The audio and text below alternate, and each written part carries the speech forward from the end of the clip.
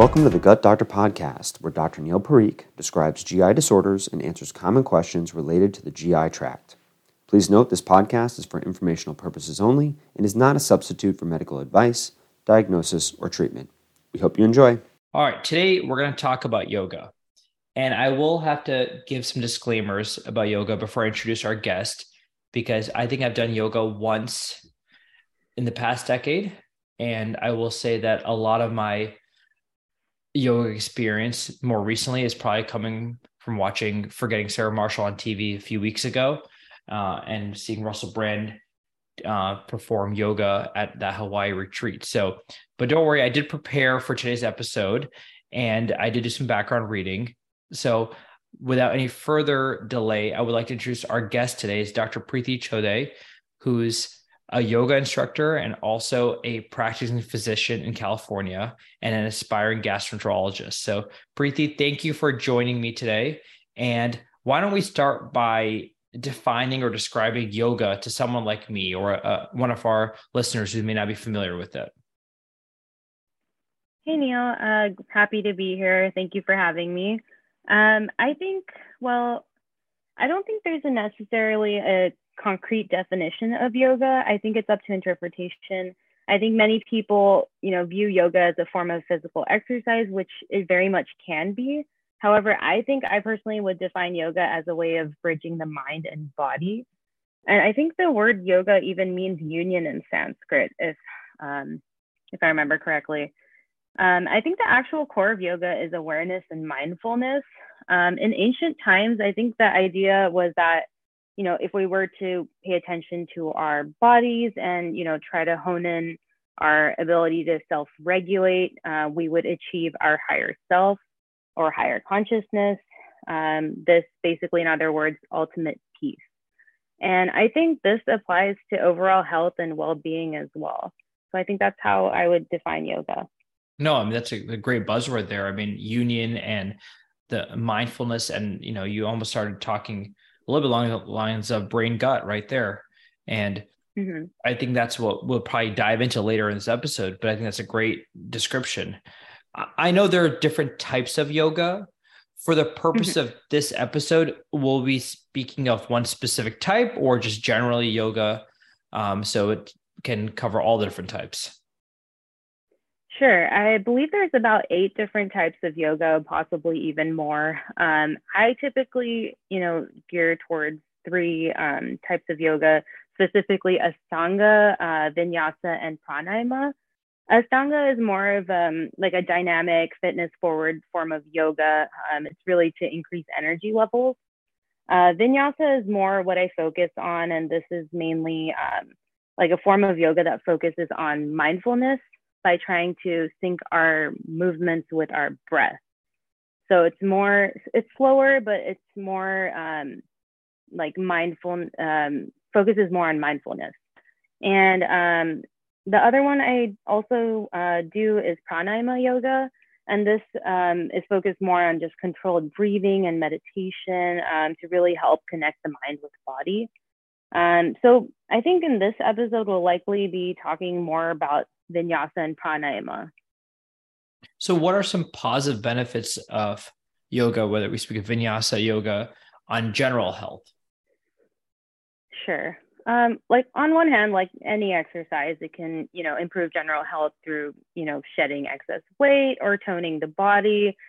This likely, to be done with Ashtanga practices. But I think the real benefits of yoga on health come from improved mental health. So having awareness and control of your mind and body through yoga can reduce stress. And we all know this will lower cortisol levels. And, from what we know, excess cortisol can affect the body in so many ways, like causing high blood pressure, glucose levels, weight gain, insomnia, depression. So in this sense, yoga is very beneficial. Now, getting specific to GI or gut health, can we extrapolate further with this, not only from the exercise standpoint, but from the mindfulness and mental health standpoint? Sure. Yeah, I think, like I said, there's 2 aspects to yoga, physical, mental. So I think physically, you can think of the different yoga poses or asanas as, massages to your gut. So this promotes motility and digestion, and mentally, like I kind of mentioned earlier, it's all about reducing stress with yoga, and it can help in many ways, gut health included, especially in functional bowel diseases. Are there specific GI diseases? We're referring here to irritable bowel syndrome, but other specific diseases where you find yoga to be particularly beneficial? Yeah, so I think yoga is beneficial in IBS, IBD, and I think this really comes down to the mind-gut connection. I know you mentioned it a little earlier, but if you want to get into that, basically what the mind-gut connection is the idea that the gut interplays very closely with the mind and may send signals to the central nervous system that can cause mood changes and vice versa. So the belief is that, that the gut is possibly our second brain, and this can trigger, our gut can trigger different mood changes. So basically mood can affect your gut and gut can affect your mood is kind of the idea of the mind-gut connection. And there's actually a really great book by Dr. Emmerman Mayer. He kind of details this, but basically, he says this is why the gut is often referred to as the enteric nervous system. He talks about, the neurobiological connections. One understanding is that, the gut has many endocrine cells, which produce hormones that are released to the bloodstream during times of stress, etc. Also, another thing he mentions is that the gut contains 95% of the body's serotonin. This was something I had no idea about. So basically, as we know, serotonin can be involved in digestion, but it's also involved in appetite, sleep, mental health. So oftentimes GI doctors may prescribe antidepressants for IBS just to block the serotonin here. So it's very interesting. And also he mentions that there's different studies that show, that patients with IBS or other functional bowel disorders are at higher risk of developing depression and anxiety. And I've seen several studies on this as well. Wait, so you said what percentage of our serotonin is in our gut? 97%, you said? 95. Wow, that's incredible. No, I think I'm glad you brought that up because I think you're absolutely right. We try to treat the brain gut axis, and even as medical providers, gastroenterology providers, we try to treat both the GI symptoms, but also the mental health aspect, whether that's through cognitive behavioral therapy, prescription agents. And I think what you're saying here is that yoga may need to be one of those options there. Yes, exactly. So go on. Oh, sorry, go ahead. No, go on.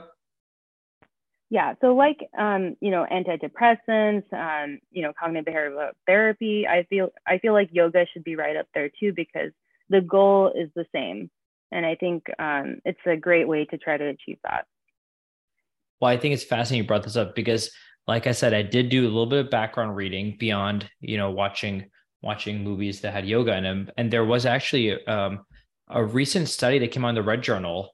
I'm not sure if you came across it, that looked at meditation and yoga for IBS. And it showed, it was a small study, but it showed that, and they quoted virtually delivered yoga, so I'm assuming yoga through a virtual platform was still effective. And it showed a significant improvement in irritable bowel syndrome symptoms. So I think you're onto something, where this may be part of our algorithm. You can have mental health, you can have GI psychology, you can have pharmaceutical therapies, antidepressants, and then yoga could be one of those in the algorithm. Sure. And even, several gastroenterologists I came across during, I met them during conferences. They mentioned that they all do yoga, and they also encourage their patients to do it because they see a real difference. So I think this should be on a larger scale. I mean, why not self-treat, right? I agree. I mean, I think that's also very true. The more we try, whether it's, a dietary change, whether it's, intermittent fasting or Mediterranean diet or whatnot, if we do it, we can be the best proponents for our patients. We can tell our patients, hey, we tried this, it made a difference to us. it may make a difference for you as well. And we can tell patients what works and what doesn't work when it comes to yoga. Exactly. Along those same lines, I always ask with any intervention, are there any possible downsides or side effects or adverse events? And then, of course, with interventions such as yoga, they may be not as obvious as interventions such as pharmaceutical agents. But any downsides or things you tell your clients, your patients about? Yeah, so I mean, there aren't really any general side effects or contraindications, but I do generally tell my patients this before starting any class.